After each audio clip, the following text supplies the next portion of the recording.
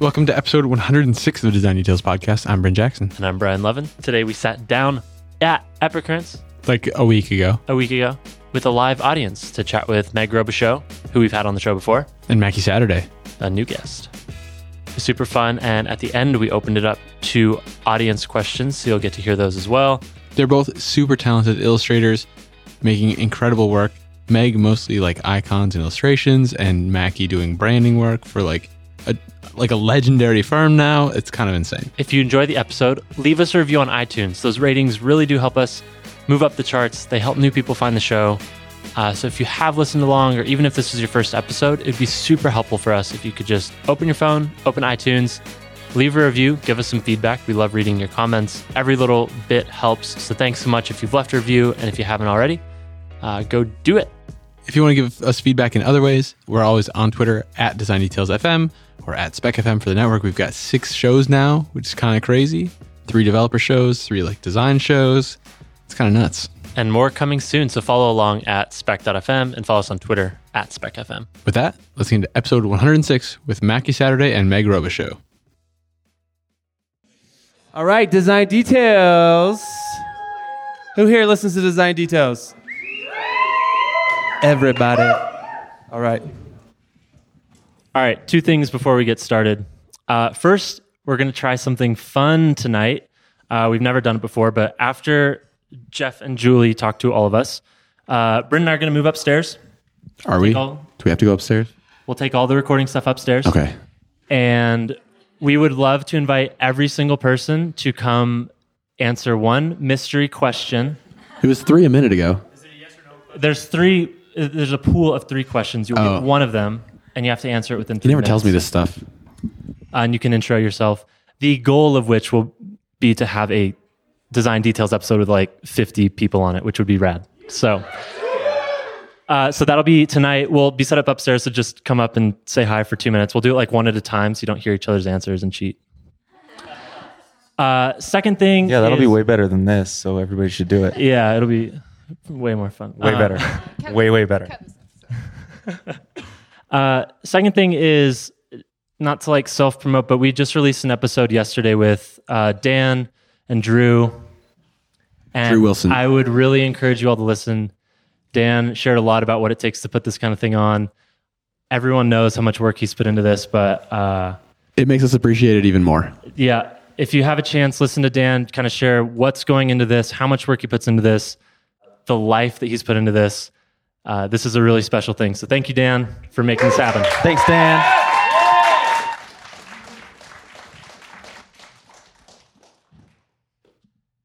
How you feeling, Bryn? Terrible. How much are you going to talk, Bryn? Not much. Okay, cool. All right, we're going to start off. We're here with Mackie Saturday and Meg Robocode. Rip a show. Rip a show, rip record. Will you just say it? Robishow. Robishow. Okay. And here's actually one more thing before we get started. This is an interesting thing because we are recording it and this will go live. But at the end, we want to take listener questions. So start thinking about questions for these guys. If you ask questions, we'll put those in the show. We'll bring the mic to you so you can ask it and it'll all flow very smoothly. So start thinking of questions. That'll be at the end. We'll probably do like 15 minutes of that. We always start our episodes by letting our guests introduce themselves in their own words, however they describe. So let's get started with Mackie and Meg. Meg's a pro. She's done this before. I'm Meg Robichaud. Meg draws because nobody can pronounce it or spell it. I'm a freelance illustrator. My name is Mackie. That was my favorite intro thus far. Buddy. This is going to be tough. What are you working on, Mackie? Well, we're doing an interview, I thought. Uh-huh. So that's what I'm working on right now. All right. Meg, let's start with you. Ladies first. A year ago, you were homeless, traveling the world, and you mentioned that you were feeling lost. Could you tell us a little bit about what's been going on for you in the past year leading up to coming here to Park City? Yeah, so I guess when I compare Epicurrence 1 and Epicurrence 2, when I came to Epicurrents 1, I've been freelancing for 5 years, and everything was going like great and enough that I could be like, okay, so I can do this forever. I'll be fine. But like, what am I doing with myself? So I was kind of floundering. I was like, I'm freelancing. I'll be fine.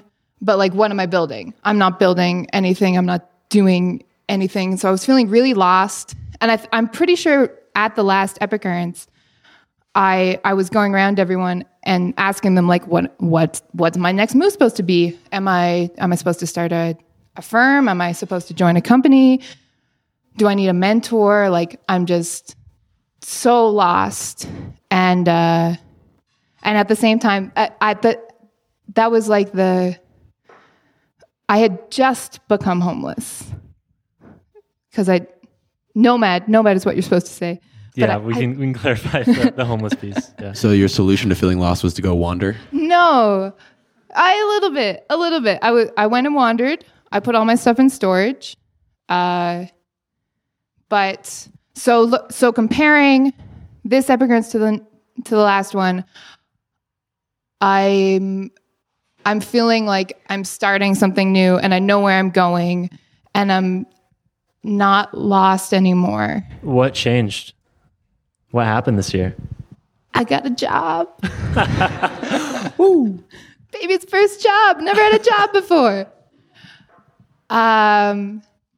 Starting in 2 weeks, I'm going to get my first job with Shopify as the Illustrator lead and redefine all of their, make them a guide, go full time. Full-time, is that right? I've never done that before.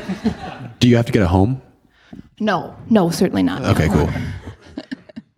No, I'm still working remote and still working freelance, just like a little teeny tiny bit. But I'm gonna go have a job. Awesome, Mackie. Congratulations. Yes, congratulations, Mackie. Yes. In more than a few words. Nope. We haven't had you on the show before. We've had Meg on the show. So people know a little bit. Just tell us a little bit about who you are, what you've been working on, and maybe the same thing, kind of what's been going on this past year to get you to right now in Park City. Okay. I'm Mackie. We established that, I think. It's a fact. It is a fact. You are correct. You're not branding yourself very well. That's okay. Or am I? Minimalist. Yeah, so I focus exclusively on brand identity, mostly just visual identity design. I've always had my own studio. That's all I've ever done. And I get to work with a lot of really cool people and have. What's some of the projects you've worked on? There's just too many. He can't remember. No, I mean, the ones that everybody knows right off the bat, because we're all a bunch of techies, are like Instagram and Oculus and Lux and Hello and things like that. How did that happen? How did you get to the point as an individual studio working with brands like Instagram and Oculus, defining their identity? I don't know. Let's explore it a little bit, Mackie. Let's go back a few years. Yes. I don't know how many. Okay. How did you first get into design? Why are you interested in brand design? That's a great question. That was 2 questions.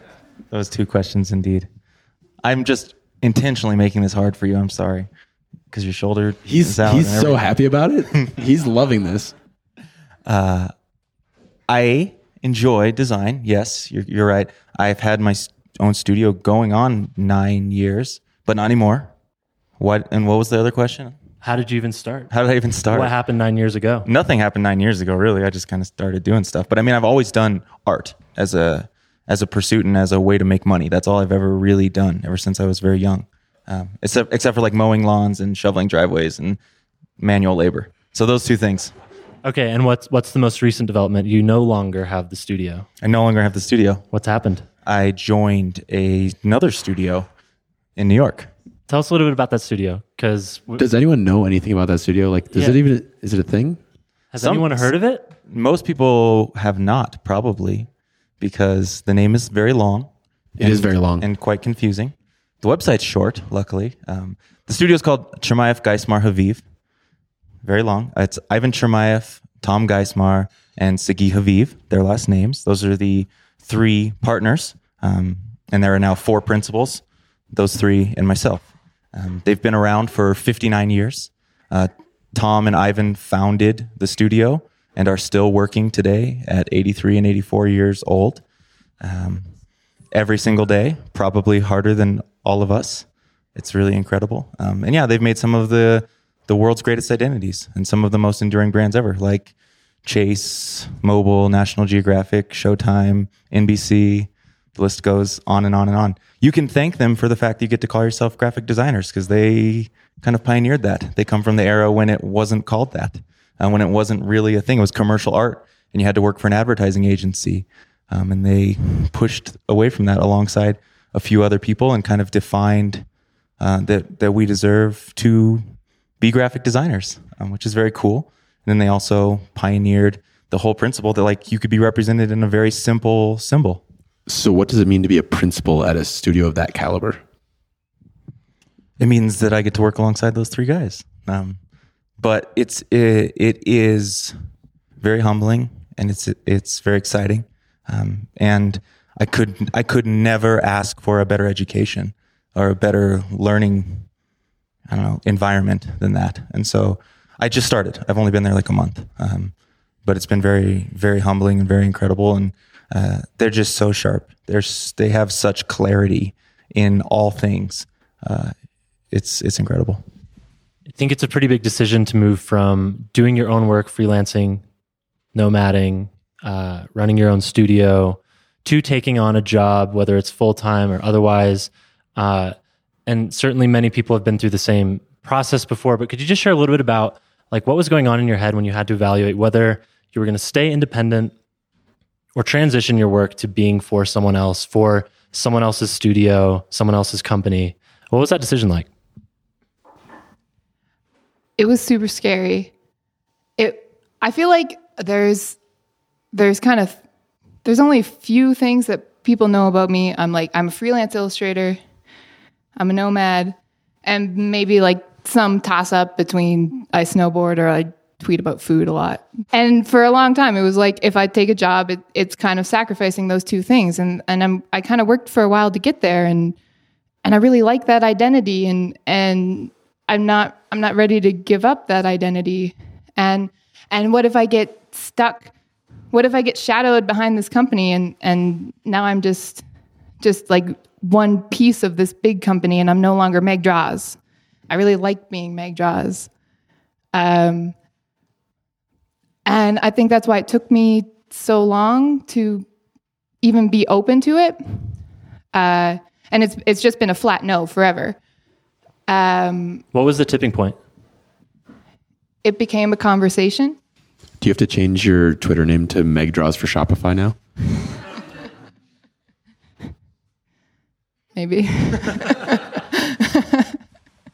That was the negotiation. It's worked in the contract. Okay. Yeah, I got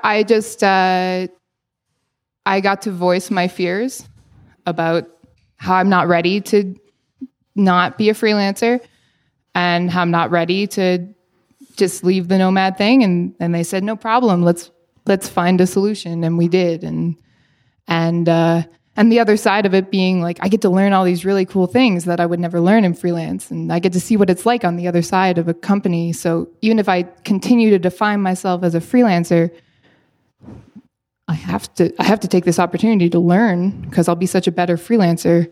And maybe I'll like it and not go back, but I'm not ready to admit that yet. Okay. And how about for you, Mackie? Switching from your own studio of 9 years to joining another studio, obviously a reputable one, but what was that decision like? It was challenging for sure. I mean, it was one of those moments, and it sounds so cliche to say like it was a once in a lifetime opportunity, but if you look at it not from a subjective standpoint, literally an objective standpoint, they're the only remaining guys from that era. I mean, there's them, and like Milton left, and Milton still comes and hangs out because he lives in New York too.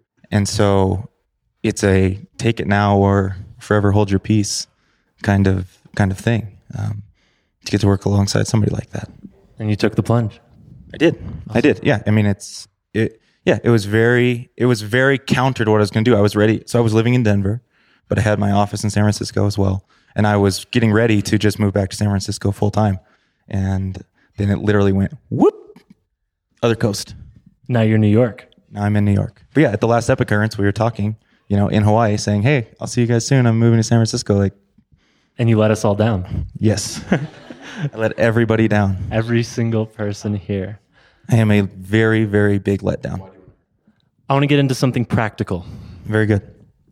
How do you navigate the politics and the decision-making structure of another company when you are defining their brand, their illustrative style? You are not embedded in their design team, but you are coming in as the expert. How do you navigate the politics of the people that are making that decision of this is going to ship or this is not going to ship? I don't really navigate. I just give it to them and say, this is the answer. Do you ever find yourself in a room of people that are not designers trying to push back on what you've created and move your style, or have you ended up with clients that give you that freedom? I mean, anytime I work on the tech side, people are already pretty confident in me, and they give me a lot of freedom. And when I show up and I explain why I did something, they're listening, and I don't get a lot of pushback on the tech startup world. Anyone from San Francisco totally thinks I have my shit together. But anytime I work on I feel like I kind of bridge the gap between the art side and the tech world. And anytime I go kind of more print or like with the typography guys, they don't have as much confidence in me because they don't use Dribbble, which is kind of how I get most of my work. So they just like randomly found me on this stupid blog, and they're like, she could use a good start, and they don't have a lot of confidence in me, and then I have to sell myself. Do you ever have to do any form of client education and telling them why what you've given to them is the right choice, or is it really that easy that they just accept it? They have confidence in you. I wouldn't say I'm like selling them on why it's the right choice. I think it's a lot more of us working together. We say like, does that actually work? And people give feedback, and I don't think I sell it. I think it's a way more of a conversation. Everyone pitches in and we all decide what we're going to do. And then I do it. I'm good at it. So I get it the first time.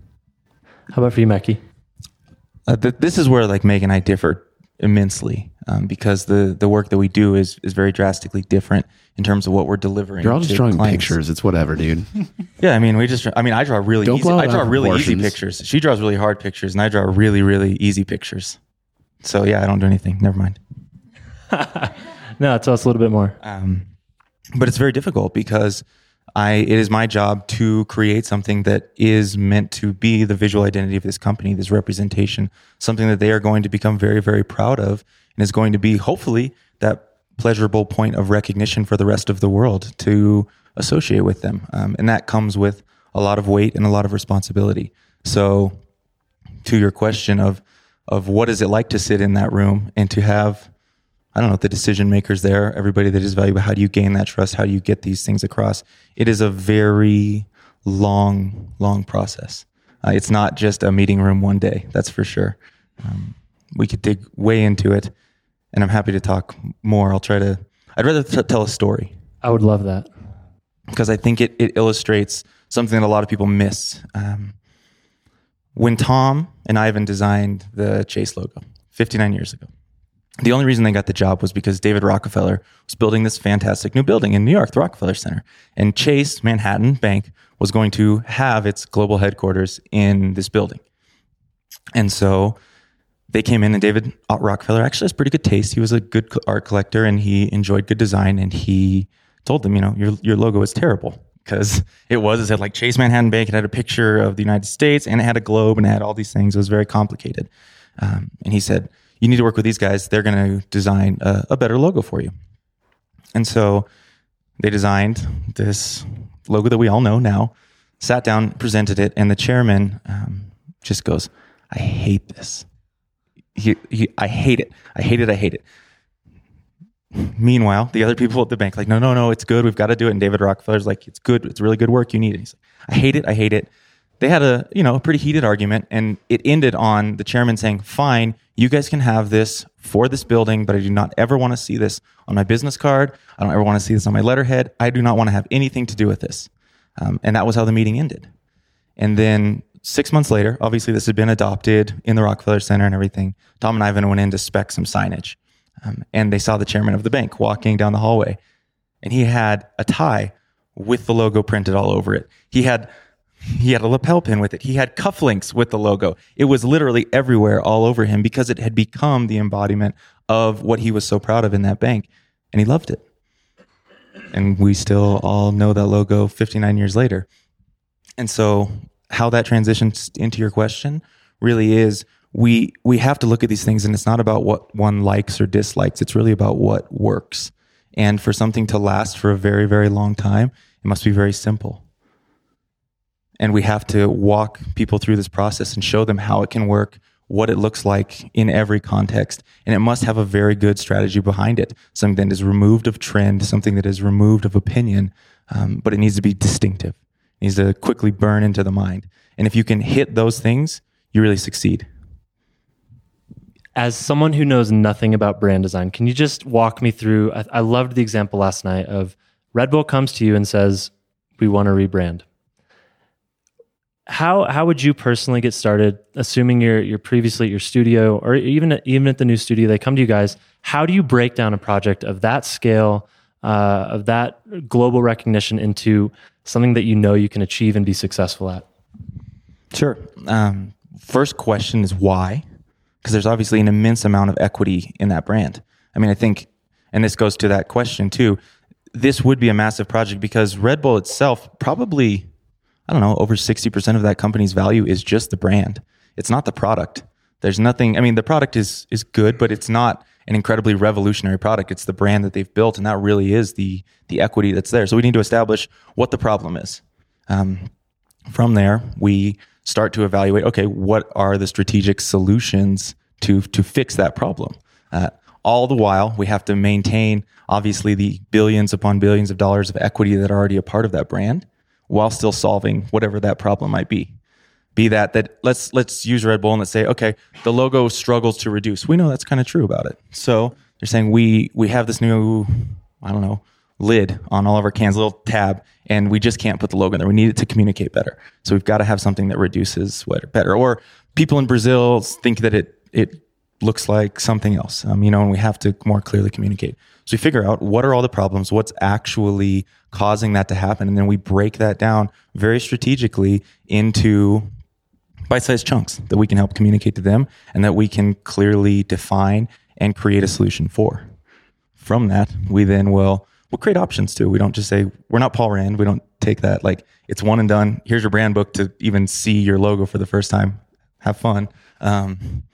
We sit down in a room and we walk through a couple 100-page presentation. And it's not a fluff presentation. It's not like look at all this brand strategy. Here's a really nice story. We don't do any of that. It's very much a strategic approach to just, here is the problem. Here is why it's being solved this way. Here are the words you said. Here are the visuals that are associated with that. Here's how that lasts for a very, very long time. We let them look at those. We usually can come to a conclusion very quickly as to what should be pursued. We'll refine where necessary. And then we start thinking about application. And in the case of Red Bull, that would be massive. So the guidelines for something like that would also be another very, very extensive project. When I think of branding and illustration, it starts to move from what I understand to be very tactile, tangible aspects of design and value creation, moving more into like brand equity and how you measure that, and illustration. What does illustration add to a product, and why is that important? Could you just talk about, both of you, a little bit about how you think of your work impacting these kinds of things at a more abstract level than, say, this button increased conversions by a certain percentage, and how you kind of reconcile that maybe those two are somewhat interlinked, but in many cases might be more abstracted out?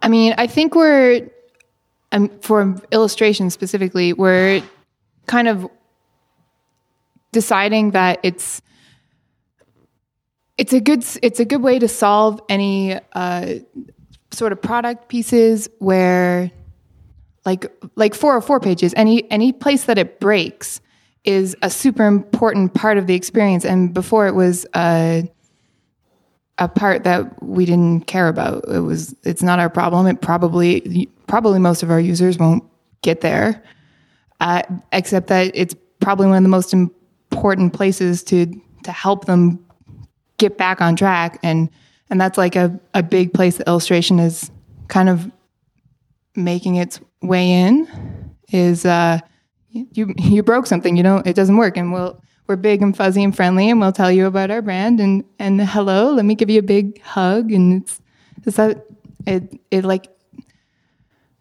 a bigger part of the experience than you would think. Does that make sense? 100%, yeah. Sort of, kind of. What's an example? So you've worked with some companies on exactly this, 404 pages, anything that breaks, empty states. What is the impact of the work that you've done, like actually bringing to the companies? What have you seen be the positives of really paying attention to that? I don't know. I freelance. I get out after that.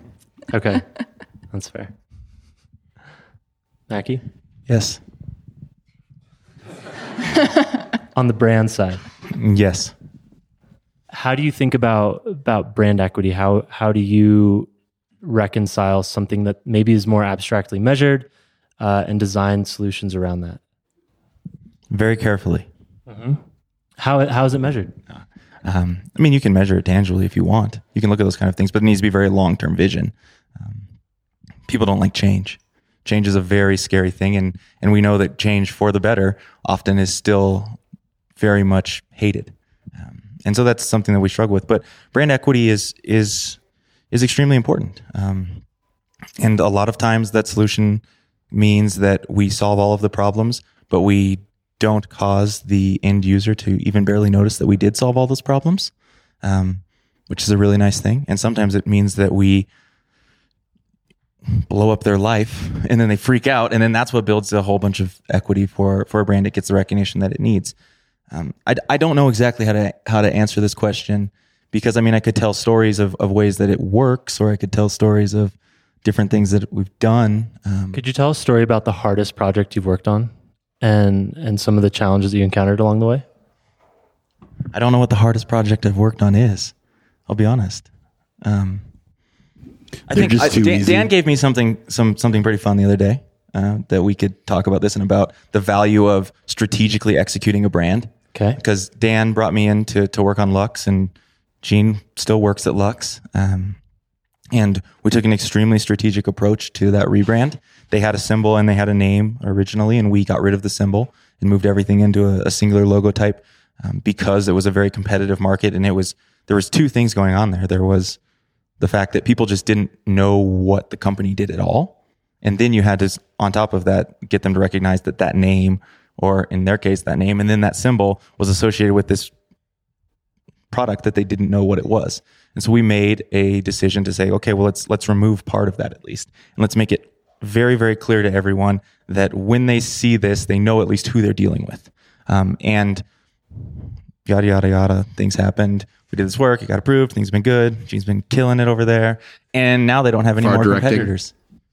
And that's not to say that was the brand that did that, but I think that it was a thing of empowering them to be able to execute very, very quickly in a very competitive market and become the go-to for said service. And in that case, we didn't keep any of what they had originally. But it was a long-term investment. Whereas like Instagram, when we did that, they dropped it in at the end of the video and didn't say a thing to anybody. And then waited 2 weeks to even announce it so that if anybody had beef with it, we go, well, you already looked at it for 2 weeks. Why didn't you say something then? Oh, I didn't know that happened. Crazy. That's smart. Yeah. One thing that Brent and I have been thinking a lot about lately and talking with folks here about, and I think it's come up, is how to deal with critique. I'm asking this very naively because I'm working at a product company and we sit in a conference room and critique each other's work. But I don't know how that works from a single person studio perspective, from a freelancer perspective, how you push yourself to learn from other designers and continue to grow while you're working at home or traveling around the world. How do you guys approach critique and like making sure that the things you're doing are being well received from other designers that have opinions that you value? You have to beg for it. It's I have like a set of people, and I tell them I use redpen.io a lot. But you have to send it to a lot of people, and then you have to follow up and say, no, please, can you just give me some feedback? Please, can you? And it's. But really, why don't you like this pangolin? I can't draw a pangolin. What's a pangolin? It's like kind of an armadillo type creature, dinosaur thing. They're endangered. I can't draw it. I worked on a anti-poaching project, and for the most part, we were only trying to save rhinoceros and elephants. But pangolin get poached as well, and they needed a pangolin icon, and I couldn't do it. I can't draw it. Anyway, what was the question? So you have your own close network of people who you've built trust with, and you just spam them until they give you feedback. I mean, I save it for something that I'm anxious about, and it's kind of like I know there's something wrong with it, and I've been spinning my wheels for so long. Like I can't get feedback on everything that I work on, and either I've been spinning my wheels or the project has more weight, and then I want to make sure I get it right, and then I have people that I can go and ask for. I also go out of my way to make sure I'm constantly trying to give people feedback and make myself available so that I can ask them later, or also just because I want to be helpful, probably. Okay, that's totally fair. How about you, Mackie? Critique In the process. Or in the presentation? Both. Okay. Sounds like story time. Not necessarily, but I think in the process it very much lends to why I joined CGH. I had a deep struggle with the fact that I could not find reliable critique. It was very hard to find people that were able to understand the problems that I was being asked to solve and then contribute valuable critique to that. So joining there, I have, two of the most iconic, legendary designers of all time working on every project with me. And then Sigi, who is much younger, but has also, made a name in that space. And the only reason I entertain that, because I've never entertained any other position or joining, another company before, was because of the way they work. It's so different. And it is built around a consistent critique. What's very, very different about how we work is that on every single project, all 4 principals work on that project. It's not you get one principal or you get this one or you get that one and then you get their junior design staff. Every single project, all 4 of us work on that project. And all 4 of us exclusively design the identities. The junior designers and supporting staff do not design the identities. And so we work in a very collaborative, consistently critiquing environment as we walk through these projects. How did you handle that before joining CGH? It was very tough. I had a small network of friends that I would reach out to when appropriate. But it was always very hard. And it was most of those were just like checks and balances that you weren't really getting, strategic help because they couldn't get deep into the project to really be able to help you. It was mostly just like, do you see anything blaringly wrong with this? Got it. I think blaringly is a word. Sorry. Blaringly wrong. All right. I asked you guys last night a very hard question that you said you would reflect on. What keeps you up at night?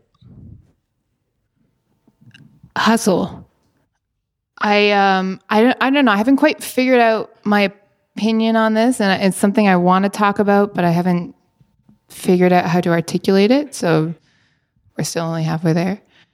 But I really hate the idea that we encourage everyone to hustle so hard.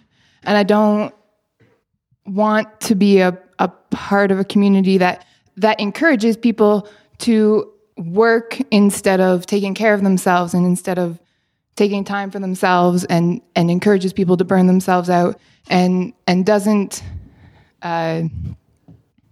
teach people how to say no and teach people how to say what a reasonable timeline is. And especially because we kind of make up our own deadlines, and yet everyone's kind of killing themselves to get to some imaginary deadline. But I haven't quite figured out my opinion on it, because I feel like my favorite thing to do is to do something really fast and show off that, like, I can do it really fast. And it's probably a lot of the reason that I've been successful. So I feel like I'm on a high horse to say you shouldn't hustle, like, take care of yourself. So I don't know. So I haven't figured out where I stand on that. Does that make sense? Yeah. So you're saying you've come from a past of working all the time, and you're starting to second guess that? Is that right?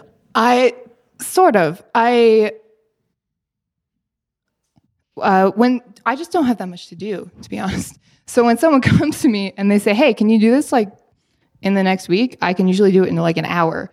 And then I sent it to them, and I hustled. But to be honest, it's just because I just don't have that much to do. Thank you for the honesty. But I feel like a lot of people are like, the hustle is just so glorified, and people are killing themselves over it, and people don't eat well and exercise and take time with their friends and take time with their families. And so I don't want to support that, and I don't want to encourage it, but it's probably how I got where I am. So I don't know where I stand on it. Okay. Mackie, what keeps you up at night? What if? What if what? Is that opportunity cost? Literally, ever since I've been very, very young, as far as I can remember, I very rarely sleep through the night. And it's a constant question that runs through everything I've ever done. It's just, what if? It's always going. It's always going. And that can be, an identity project. That can be a snowboard trick. But it's just, what if I just did that? What if we did this? What if that? What if? And it fires off all the time, and it gets louder at night. That voice. Is that a good thing? Or is that driving you crazy? It's not good if you like to sleep. But for you, it seems like asking those hard questions at night when you're alone and not being bothered might be useful in some way. It can be very useful. Yeah. Do you want it to change, or are you happy with It's what literally keeps him up at night. Literally. Ha ha ha. No, I like it. I think it's good. It's a part of who I am, and it's a part of what has allowed me to get to this point. And so I will continue to take it. I love it. Guys, we're going to open it up to questions from the audience. If you have questions, just raise your hand and I'll bring a mic to you. Okay, this one's for Mackie. Besides the obvious in the logo presentations you give to clients, is there anything at the new agency that they're doing when they do these logo presentations that are 100 pages long that is insightful that you weren't doing before? Yes. They do a much better job of comparing things than I ever did before, where they can show, they show multiple examples of similar style solutions working in appropriate industries, or sometimes just in aspirational industries for some of these newer companies. And those comparisons are very valuable because it allows people to not just see them in that space. A lot of us will show work just next to, like, you put the logo next to the other logos they like, and then they like it naturally. This is just that, but 10 times more. I mean, and explaining the same strategic approaches, and it works very well. What is your dream project? I kind of want to make a coloring book. I also have never done a top sheet on a snowboard, and that's kind of been on the checklist since I was 12. But it's not really like it. I guess it's kind of a dream. I don't know. I'm going to give mine to Sagi because I think it's a very valuable project that he wants to do, and I would be very overjoyed to work on it with him. And that would be to finally rebrand Capital One, because those suckers have the worst bank logo in the world.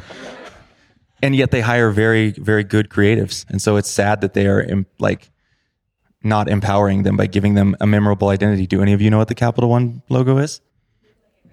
A couple people. It is about as indistinct as you can get. And for such an institution that spends so much money on creative, it's very sad that they haven't taken the time to get that right. And so I know he's always wanted to work on it, so I'd love to get to work on it with him, because that would be pretty exciting to see him come to life working on that, and Tom and Ivan as well, because they have a lot of experience in that realm.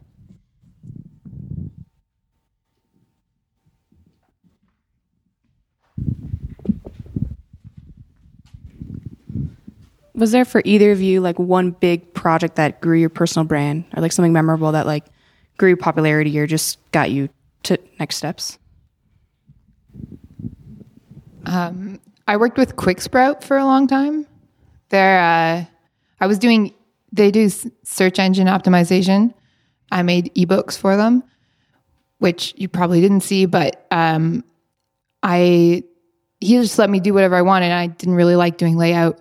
So I would throw illustrations in every chance I got, and then I only posted those illustrations. And it just was so much work that I got a bunch of work from that. And I got to try out a new style, and it happened to be the one that got me places. You guys want to answer for me? Instagram. Yep. What happened after Instagram? Oculus. That was a long time later, but no, nothing changed. I mean, I did the exact same work. It wasn't that I all of a sudden did great work. It was just that more people trusted me. That was really the difference. The work didn't change at all. It just was that enough right people trusted me to then do that for them. As that trust increases, and as you work on more and more things and touch more and more brands, how do you approach a pricing strategy that keeps you satisfied, but also fair and equitable to the amount of trust that you've built over time with clients? Sure. I mean, it's a very challenging question, because when you're dealing with brand identity, it's not about, hours put in by any means. It's very much you're giving them something that hopefully will last a lifetime, that will hopefully outlive you. And so there is an investment into that. But the time that goes into these things is also extremely extensive. And I slowly just increased my prices based on recommendations from friends and other people that I trusted. One of the things I do now, and even at CGH, and they've been doing this for 59 years, and we still don't have a formula. But we look at the information we can get our hands on, like how if it's a new company, who are their investors, how much money do they have? And it's not just that we charge them a bunch of money because they have a bunch of money. It's more of what are they going to be able to do with this? We look at how serious they are and the investment of our time that it's going to take, and create a quote from that. But there's always we always build in, now at least we always build in a buyout, so that there is a little bit more comfort for them that they can pay for the work up to presentation, and then for final artwork and everything, there's an additional fee, and then guidelines after that. How about for you, Meg? Have you approached pricing over time? I know that's going to change a little bit now.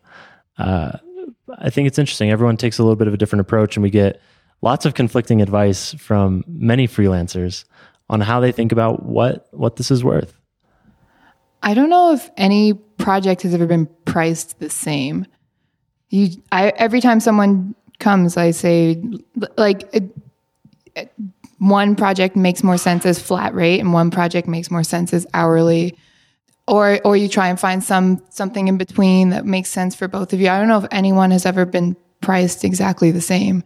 But I do the same thing. I think everyone, all the freelancers I talk to, you have your standard rates, and then when things get busy, you throw out a big number and see what happens. And if people like it, then that's your new standard. And you go from there. Cool. Questions? Yeah. I'm curious, Meg. A lot's been said this week about kind of doing your own thing and, you know, independence and whatever. I'm really curious, what made you feel like you, after being independent for a while, why you want a full-time job? Why that's important to you at this point?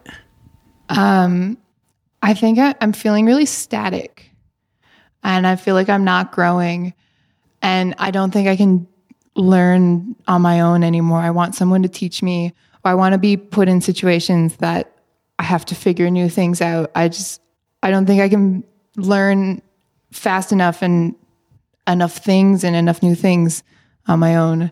So I need a new challenge. Any more questions, guys? Oh. So breakout projects and the things that sort of like give you reputation and recognition to sort of get you to the next level. They like build careers and they build companies. What is like the single most important factor that helped you get those big breakthrough jobs? I don't know. Being available right now, to be honest. I can do it right now. Yeah, okay. I guess having a identifiable style and something that someone has a problem and they can see the solution and they can, as soon as I started posting real life work and actual projects of other people, then I started getting other real life work. Any sort of student work doesn't work. Like, people just have to be able to apply my work to their problem. Does that make sense? And once they started doing that, I started getting real work. Relationships. I think that they are invaluable. And I think that it allows important characteristics to be revealed. And in cases of a breakout moment or things like that, where you don't have a lot of things necessarily going for you, people being willing to vouch for you or knowing you well can do a lot. And then, yes, I think there is something very true about, you know, when they ask you if you're ready to put out a fire, you say, yeah, right now. I like your microphone too, Meg. But it is a question for you, Mackie. So we met for the first time this week. Yes. And you're a really interesting person to me in that you have this juxtaposition of kind of like youth brand culture, and you come from a background of skateboarding and snowboarding, and stereotypically it's a loose kind of free form culture. And yet on the other side, you're drawn to and your work reflects this really refined, really disciplined craft. And so to put it into a question, I guess I'm curious as to your background or your philosophies that have combined those two things. Sure. I see the things that I get to work on as a great responsibility, and I don't take that lightly. I think one of the better compliments I've ever received was from you when you said that nothing looks like I did it; it just looks right for the company, and that's the greatest reward I could ever ask for. Because if it looks like me, I've really caused a problem. It shouldn't be definable. It should only be that company. It should be distinctive specifically to them. I love skateboarding and snowboarding and surfing and all those things. What I grew up in, the things that I enjoy doing, and those do influence me. And those are just other very creative ways to live your life. I enjoy creativity, and those lend the most to that in a single disciplined pursuit. Even though those are very free-formed things, you can get very focused and very dedicated and learn how to break down your own barriers, learn how to deal with pain, learn how to deal with lots and lots of failure. I mean, the premise of skateboarding is all you do is fail over and over and over. I mean, hundreds, thousands of times on the way to every trick. So if that's where you start, and then you get to take that into your work, I expect that I will fail hundreds or thousands of times whenever I'm trying to do something that I can be really excited about. So though they may seem extremely different, I think they are very tied together. I think that if more people knew how to expect to not just get it the first try, and knew how to push themselves beyond maybe what they felt comfortable with or felt capable of, we could have a lot of better, not just design in the world, but just a much better world as a whole. And I guess that's how I got to doing very disciplined design and still being a skateboarder and snowboarder. So I think a lot of people that listen to Design Details think that they might need to move to the Bay Area, right, to be successful. You too have proven that you don't have to be in the Bay Area to be successful. I'm just curious, have you ever, obviously Mackie, you've toyed with it a little bit. By the way, I hate you for not moving to San Francisco. I still love you. Still love you too. But have you guys ever battled with that? Like the peer pressure of moving from your clients? I know, Mackie, you work with a lot of like Oculus, and Lux and these different clients that are there. You have to fly out a lot. I guess my question is, could you talk a little bit about how you've been, either pulled or pushed towards the Bay Area? I think about it all the time. It's, I think I would hate it, but I think it'd be really good for me. But I think I would hate it. I don't know. I kind of always thought of San Francisco as a vortex that like eventually is going to catch me. And so I should fight it as long as possible. I think if I was ever going to move to San Francisco, it would be a temporary thing. But I love going there and I love the culture there. I just don't think it's for me. And I've tried to convince myself that I'm supposed to be there many times. And then when I go to pull the trigger, I know it's not the right fit. Well, Dan, to your question, I think I have two sides. I would like to answer it from a professional perspective because I think that's the answer you're looking for, but then there's a very personal side to that as well. Professionally, I do have a very large majority of my clients in San Francisco, and I'm not there, but I had an office there, which allowed me to get there very quickly because I was willing to go at any point in time to have these meetings. However, to Instagram and Oculus, to that note, I did not have an office in San Francisco at either of those times. Oculus was still in Irvine when I worked on that. However, I absolutely know that being surrounded by so many people that are actively involved in these companies is going to generate you more work. There's just no question about that. That doesn't mean you can't do it from somewhere else and that you can't do it spectacularly from somewhere else. I think us being here in Utah and we sit around maybe a third of the people here that are killing it out here and doing a great job for everybody show that. However, I think there is obviously a truth to when you can just show up and talk to somebody face to face very quickly and very easily, that will generate more work. On a personal level, I really like San Francisco, and being from California and my family being there and everything, it's a good fit. And I really like all of you guys. And I wish I was going to get to hang out with everybody more. And that was something I was very much looking forward to. And I went the other way. I'm curious what skills you guys are most looking forward to developing. And in 3 years, what do you hope that you're much better at now than you are today? Teaching. I have a team. I've never had a team before. That's going to be cool. and shaping and molding people. And generally like people stuff. I don't work with people. I work on my own, on my little computer in some corner of the world, and that's going to be different. And so hopefully I'm good at it, or hopefully I'll get good at it, I guess. In 3 years, I don't know. I like to think of myself as a freelancer, so hopefully I'll just still be doing my own thing, but I don't know. I haven't even started. So maybe I'm a company person. I don't know. I hope that I can develop my discernment skills a lot.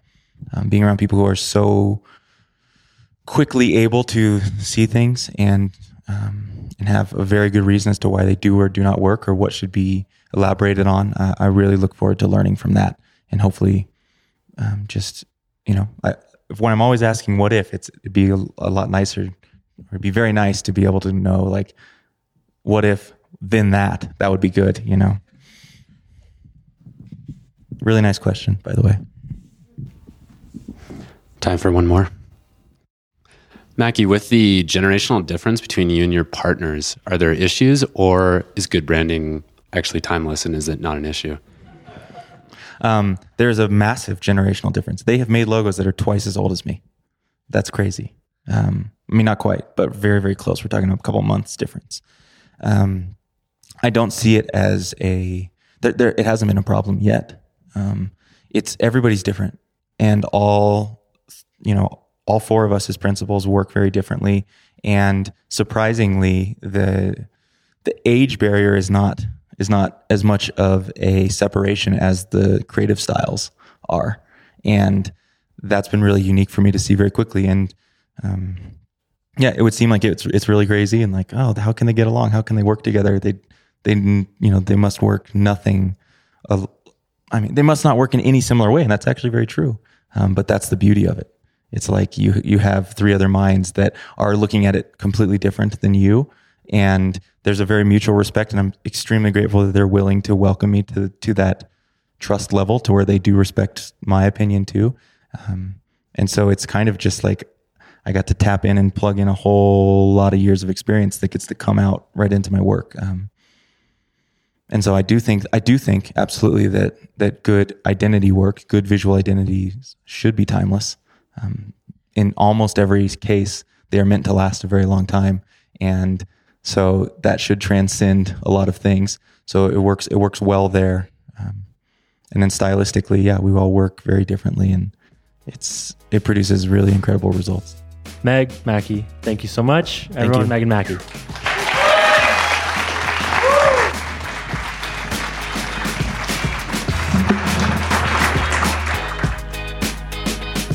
That was episode 106. That was our third recording from Epicurrents. We hope you enjoyed it. If you did, we're on Twitter @DesignDetailsFM. Leave us a review on iTunes. Those ratings seriously help, so thank you if you've done that already. Or hit us up on our Slack team, spec.fm/Slack. Yeah, it just keeps getting better. I kind of can't believe how good that community is. Very proud of that. We had a few people on Twitter this week, like, if you hit me up over Spec, or if you hit me up in the Spec Slack team, like about a job, I will look over your resume like 10x more. And that's amazing. That's rad. Over 3,500 designers and developers are in there. Again, that's at spec.fm/Slack. Just head there. We'll get you an invite, and we'll see you in Slack. See you on Wednesday with like 20 or 30 people. It's kind of nuts. Like, it's literally like 20 to 30 people.